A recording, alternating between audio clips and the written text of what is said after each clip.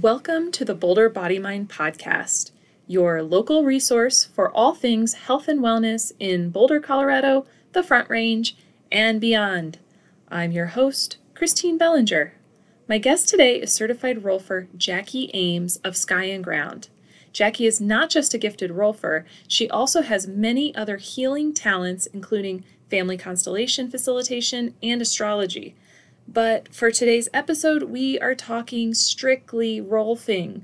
So if you've always been curious about what Rolfing is, or maybe you're already a Rolfing believer, this episode is for you. Jackie and I get deep with our discussion on the role of fascia and the emotions. We talk about the importance of presence and what it means to be in and connected to your body. Additionally, Jackie breaks down common misconceptions surrounding this effective and somewhat mysterious bodywork art. I'm so excited to share this great conversation with you. Please visit Jackie's website, skyandground.com, for more information about her work and her upcoming events. For now, please enjoy Jackie Ames.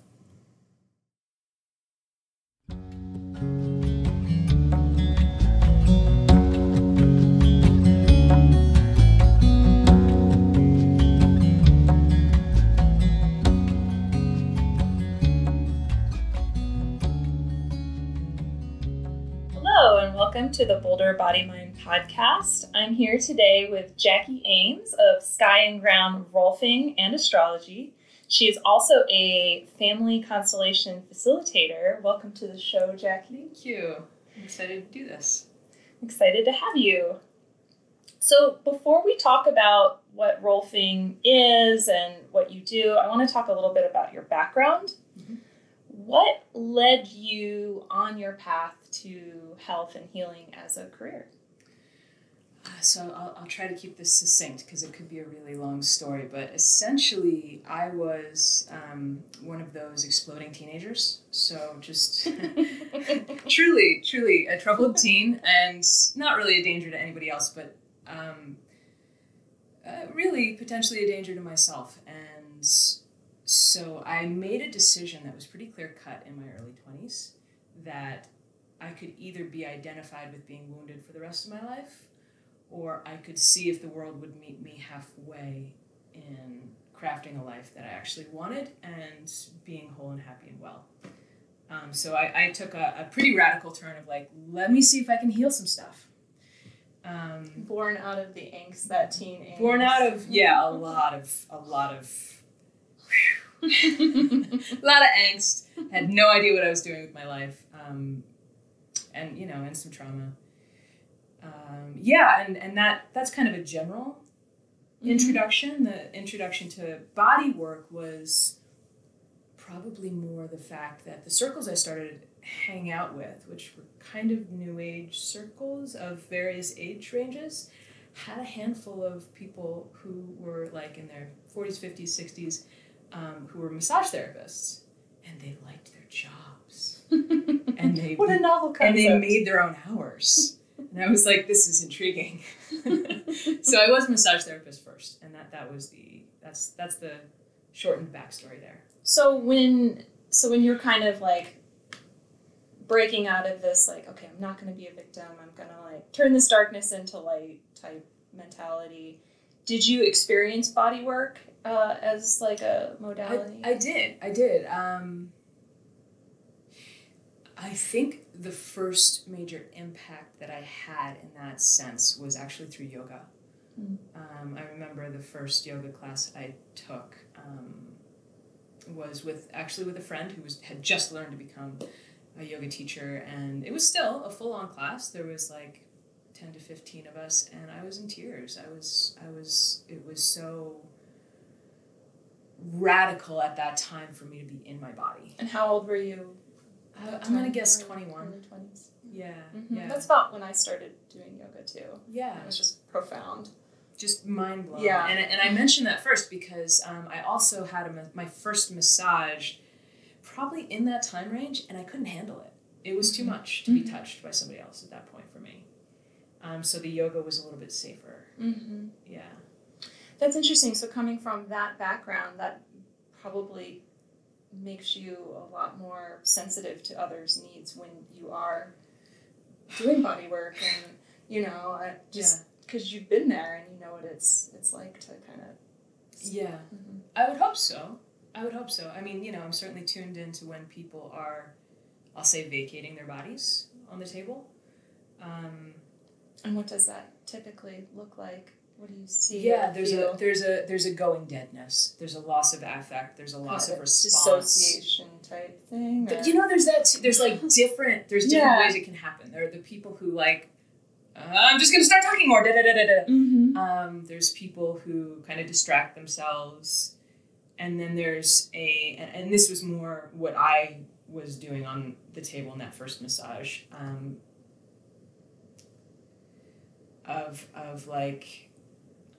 I think I'm going to stay with the going dead analogy. It's like a fight, flee, freeze, play dead. I think these just yeah.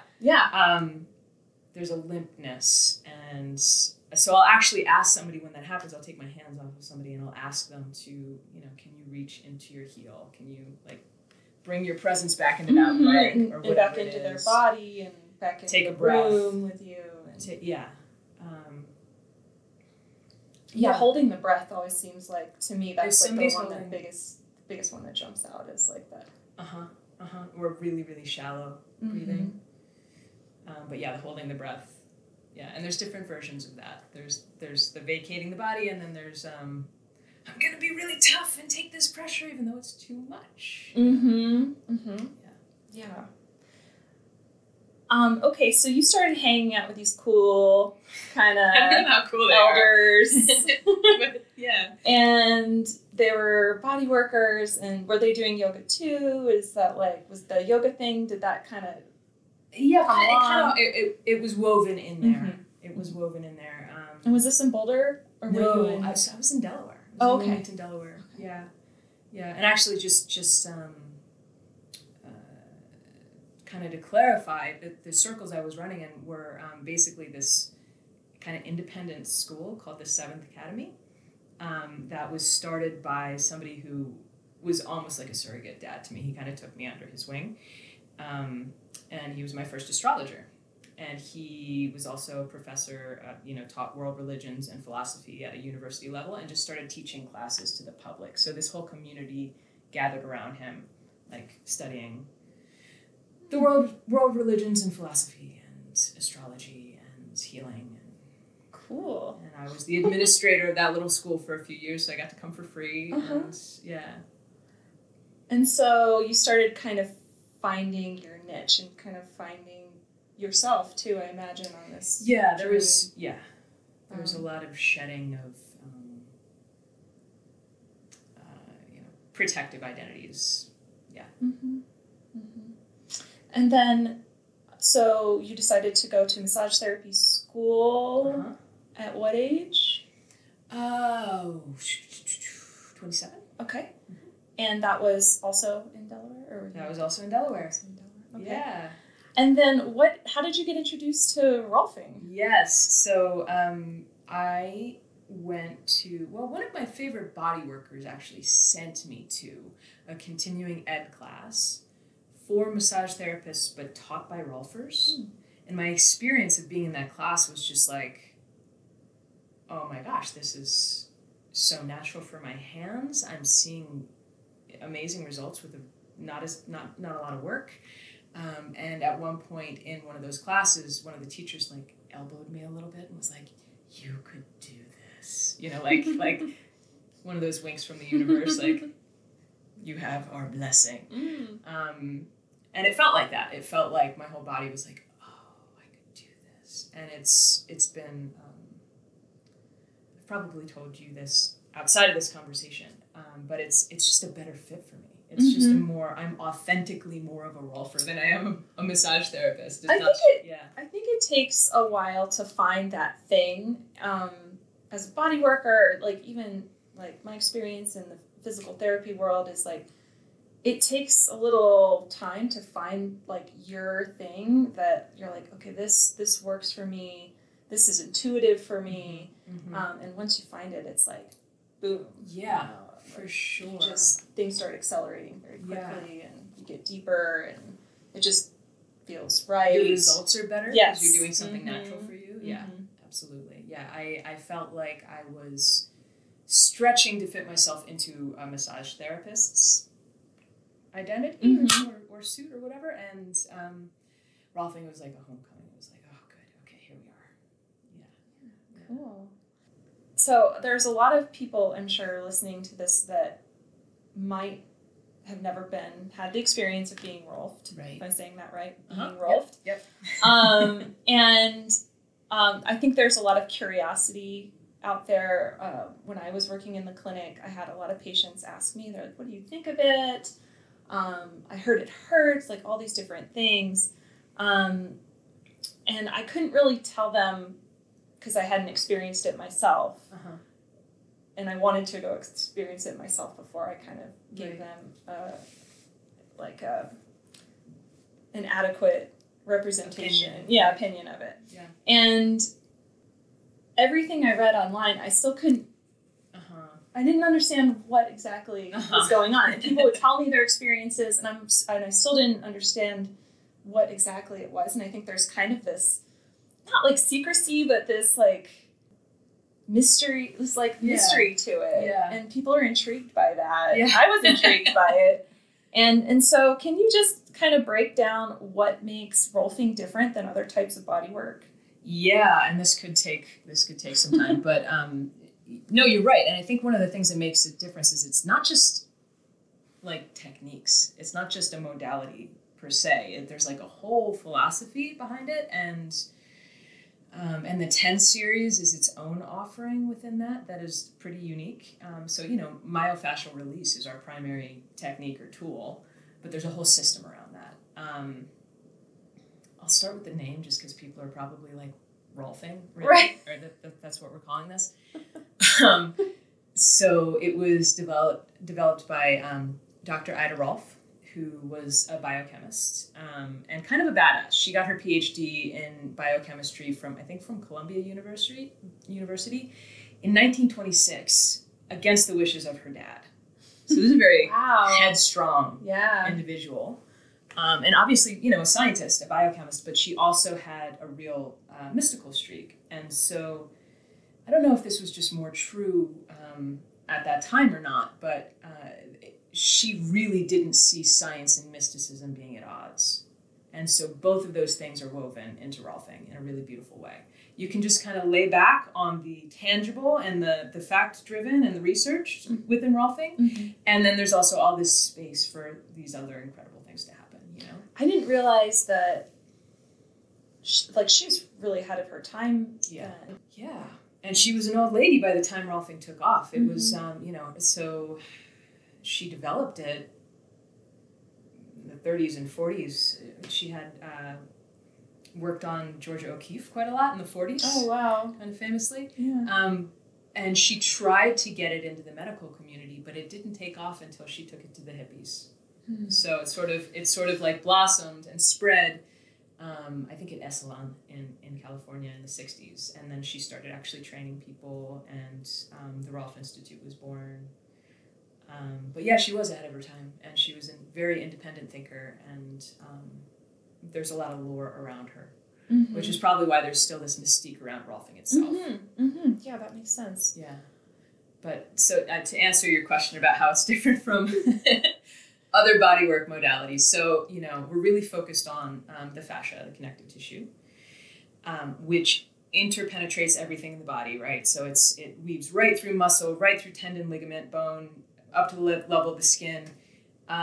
Organs even. It's ubiquitous in the body. It's everywhere. And so it's not that we're not thinking in terms of muscles, because of course you're touching bodies, you're working on muscles, but we're not just thinking in terms of muscles, and we're not honestly considering those boundaries very much, because when you are tracking a sheet of fascia, sometimes the muscular boundary comes into play a little bit more, and sometimes it just doesn't. Sometimes it's like, oh yeah, that sheet goes way over there,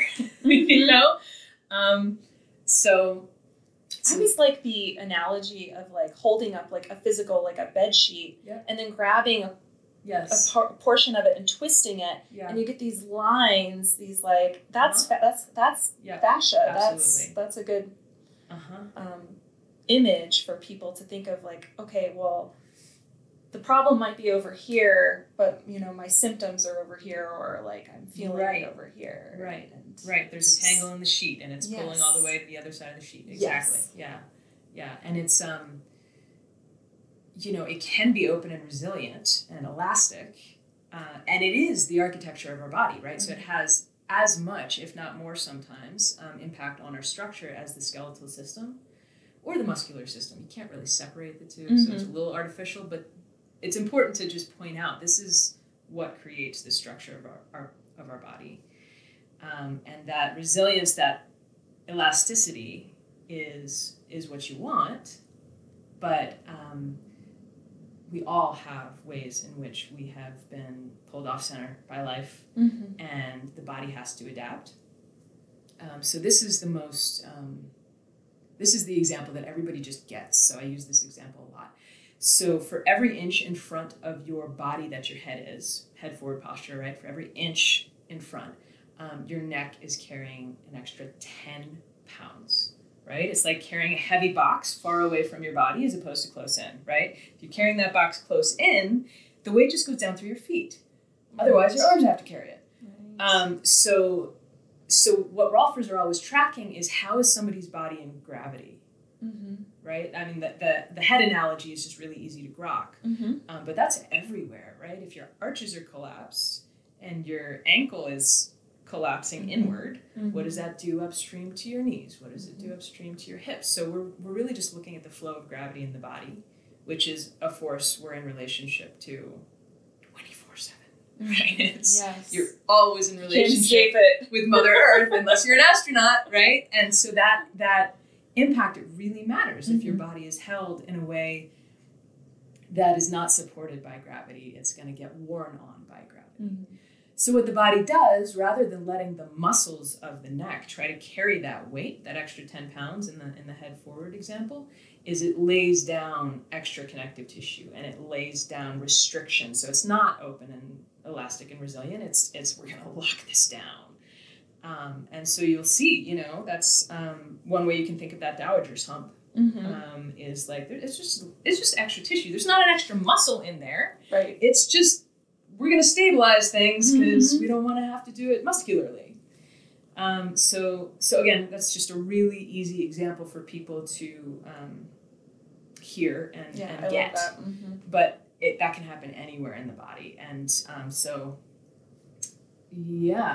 I think it's important to talk about the gravity piece to help people understand why this is a different form of body work.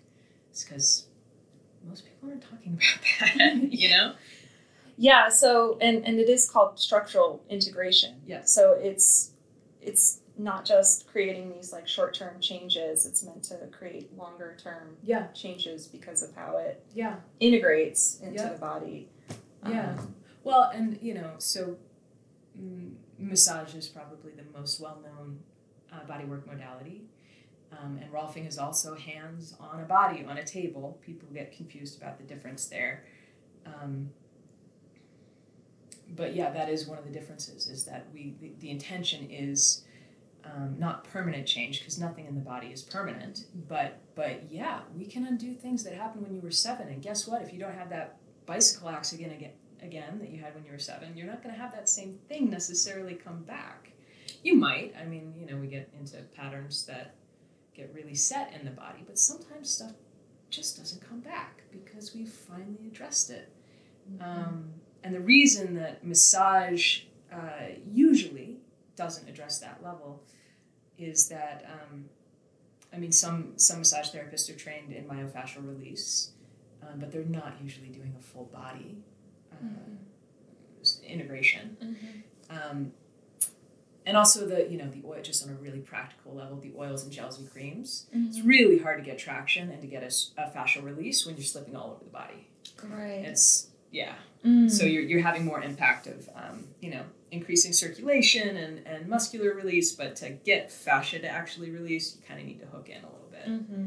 So creating pressure at certain points in the body and against these fascial planes really is just how the fascia releases. Yeah. It's just the right amount of tension and in the right area, and yep. So that's really all. Well, and it's yes, and I mean, there is some magic to it, right? There's like, so much magic to it. Like, and that's what I wanted to talk about next, yeah. was kind of how the subtle body, how the energetic body kind of ties into all of this, right? And the the release of these old energetic blockages or patterns that we have from maybe a long time ago, from traumas or stress. Yeah.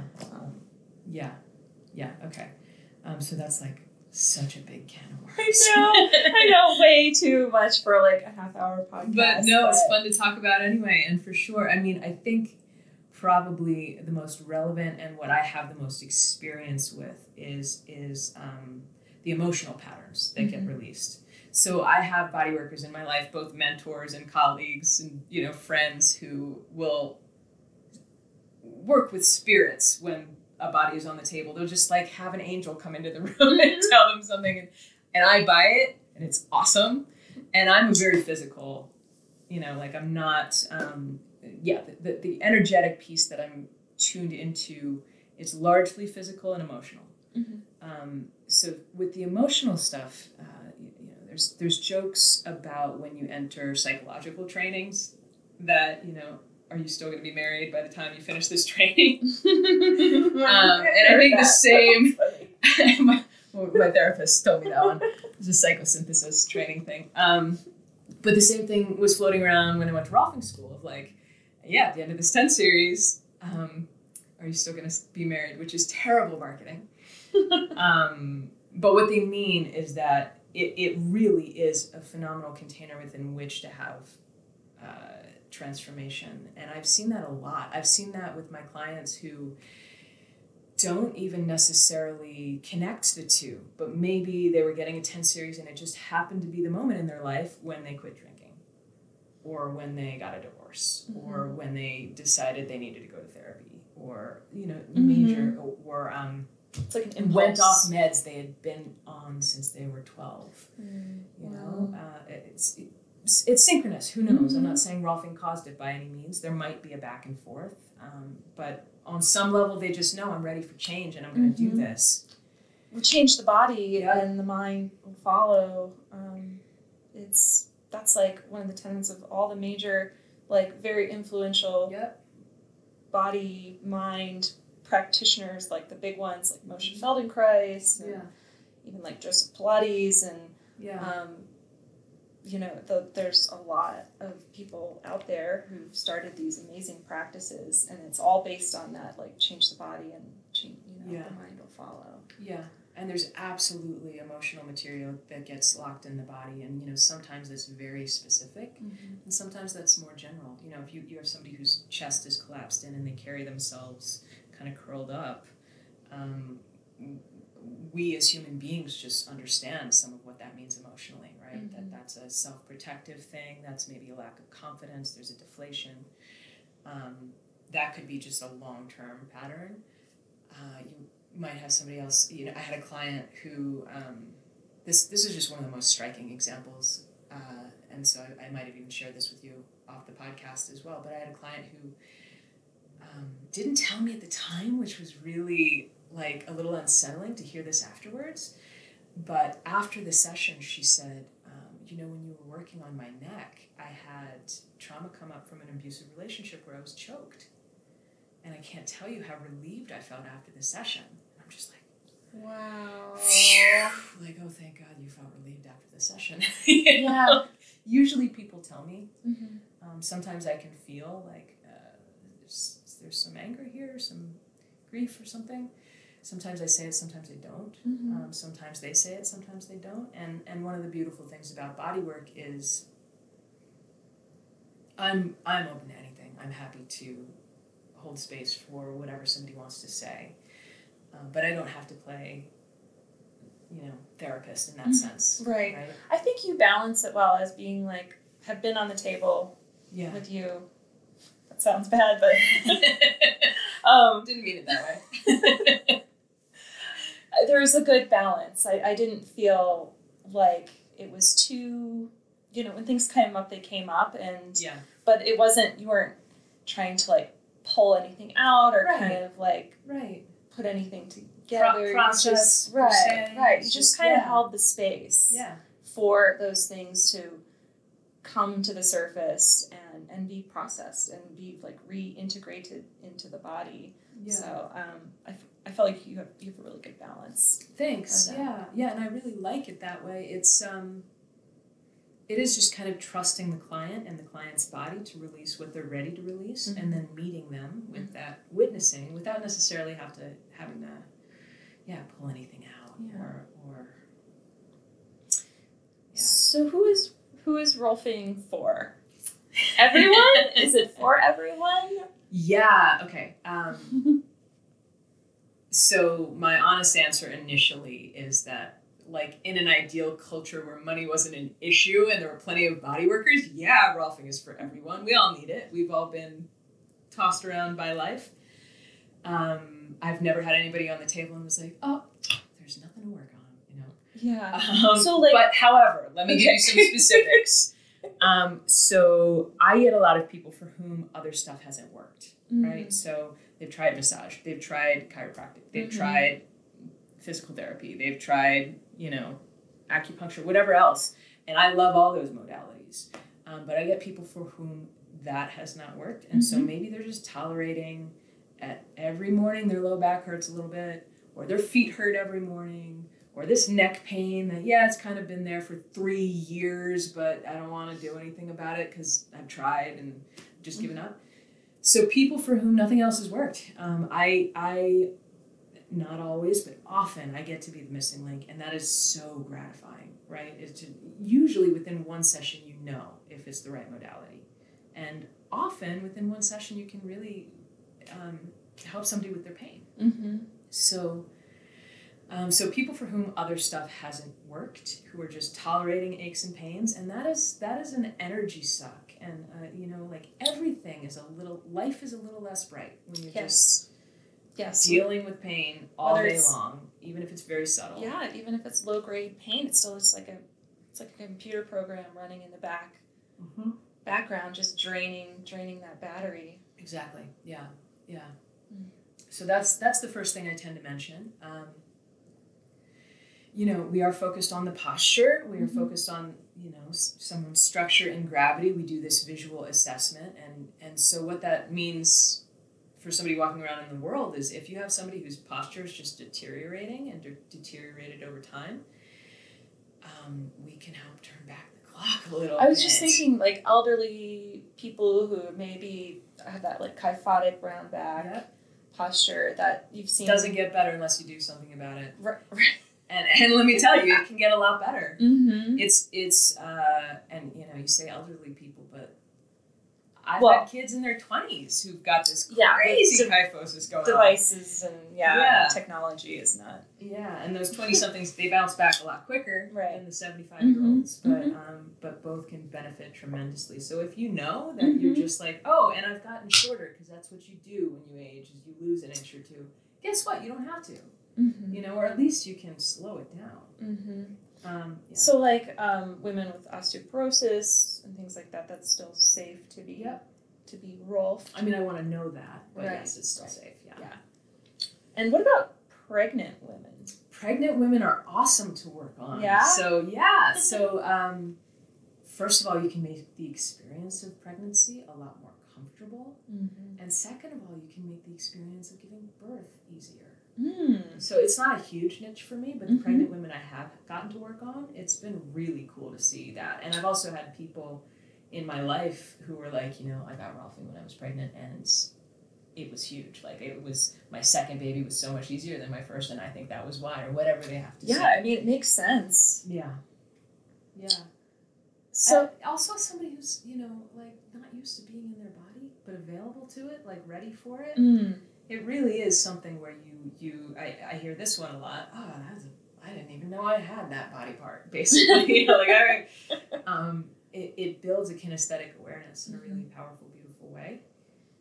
And I think that's also maybe why it goes so naturally with somebody, for instance, going off their meds or quitting drinking or something like that, is if you were numbing something that's there, and then we can bring you back in there in a safe way, in a contained way, it's a powerful thing. So that's, fewer people are going to self-identify as, I really need to be in my body more. Most people are going to be like, I have this neck pain. Right. But nonetheless.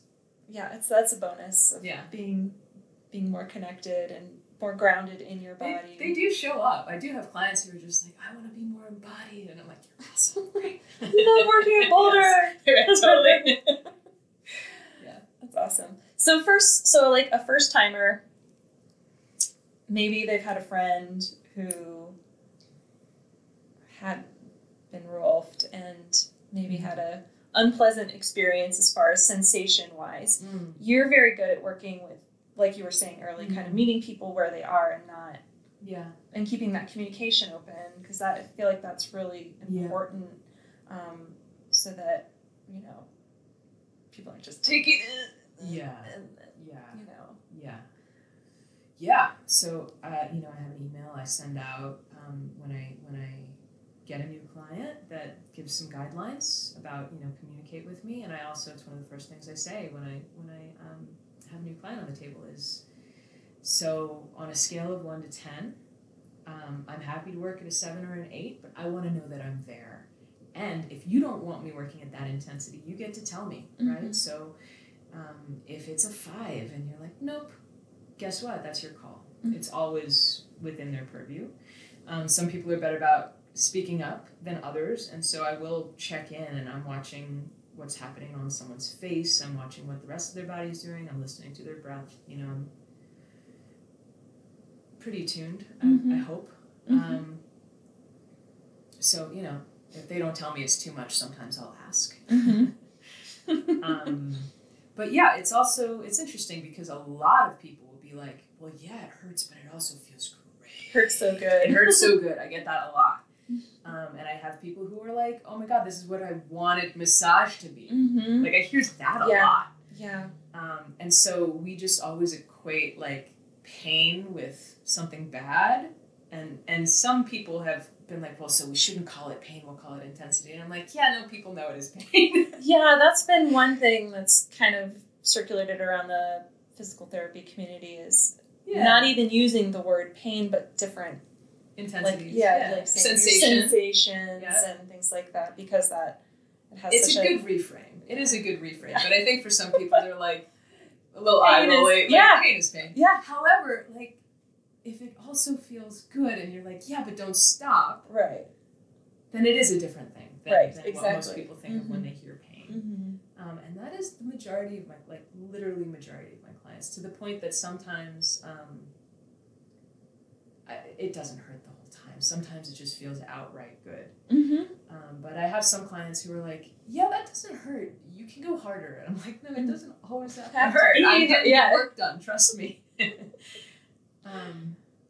But I get people who are nervous, and I think I've had 2 people in the past 6 years for whom it was too much. And that's, again, within my range, and I do try to communicate with people, and I work on some people lighter than others, but there are some people for whom it's too much, but it's pretty rare.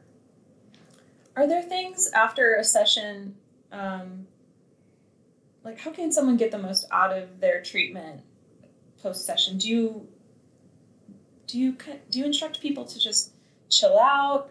Should they walk? Should they go back to their normal recreational things immediately after, say a runner? Yeah. And then would you have them run that same day? I would prefer that they didn't, and I'd also prefer that they tell me if they have to. Right. So walking is phenomenal. So there's a piece of this that isn't just tissue, it's also the nervous system, right? So when people stand up after a Rolfing session, they're often quite disoriented, and I have some magic tricks to help them feel more oriented before they walk out the door. But part of what has happened is everything is different. The way they move is different, and the nervous system is like, what just happened? And so walking is just an incredible low-stress way for things to sort of be like, oh, this is the new movement that's available, and this is what's different, and walking is just great for us, period. So That is probably my number one recommendation. Of course, drink water. We're here in Colorado. It's very dry anyway. We need water. Hydrate and walk. If it was a particularly intense session, I might, see if they can avoid training for that marathon for a few days or doing a really intense bout of exercise. But some people are lifting weights 3 to 5 times a week, and that's just what they're going to do.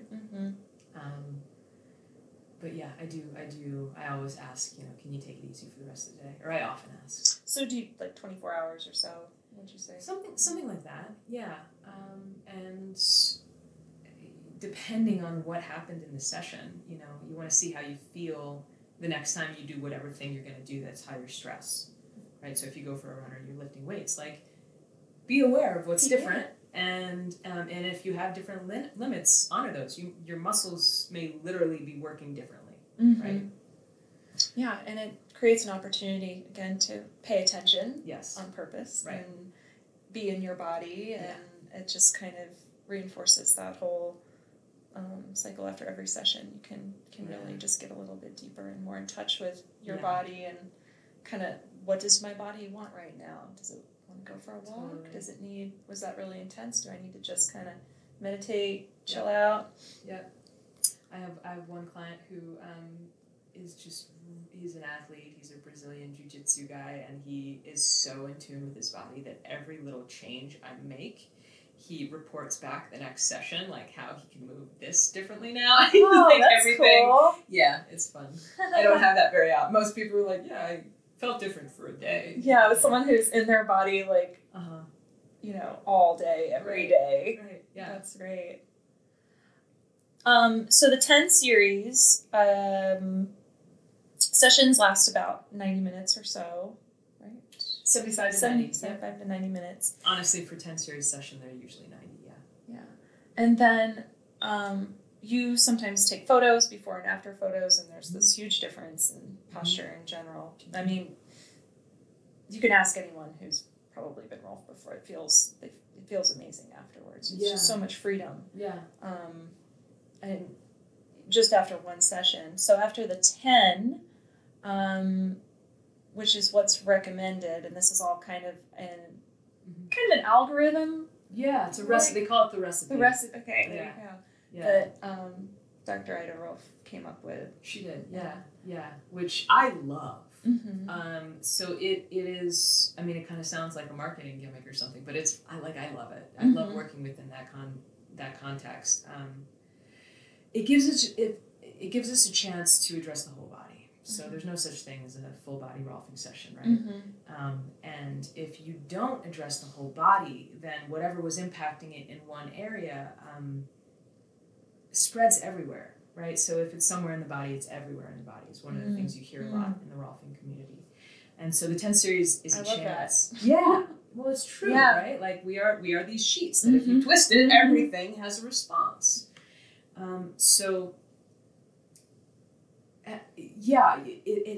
It's almost like a narrative too. It's almost like a story. So I don't care how good your notes are or how much you review them. By the time you're on the 8th session with somebody, it's hard to know what you've done the past 8 sessions unless you're in this container where you know where you are in the storyline, so to speak.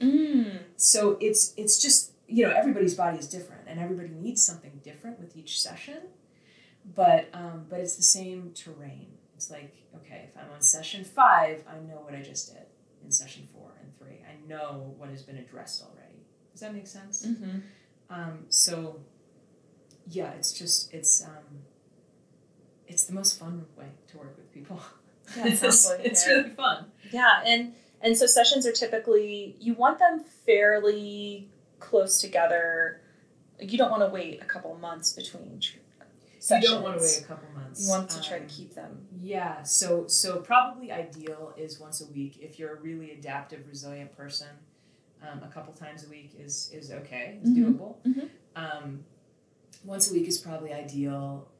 Finances in life, once every 2 weeks, 3 weeks. The furthest I space them out is a month. And what I generally tell people is the biggest problem with that is actually that both I and they lose the plot and the sense of momentum you forget it's a thing you're doing. Yeah, it's kind of like reading a book. Right. Like you were just saying with Right. the narrative. Yeah. And, you know, you put the book down for a month Yeah. and then you pick up and start the next chapter and you're like, what just happened in that last chapter? Totally. You know? Yeah. That's interesting. We adapt to our new normal really, really quickly. Yeah. Especially with the way our bodies are. Just neurologically. Yeah.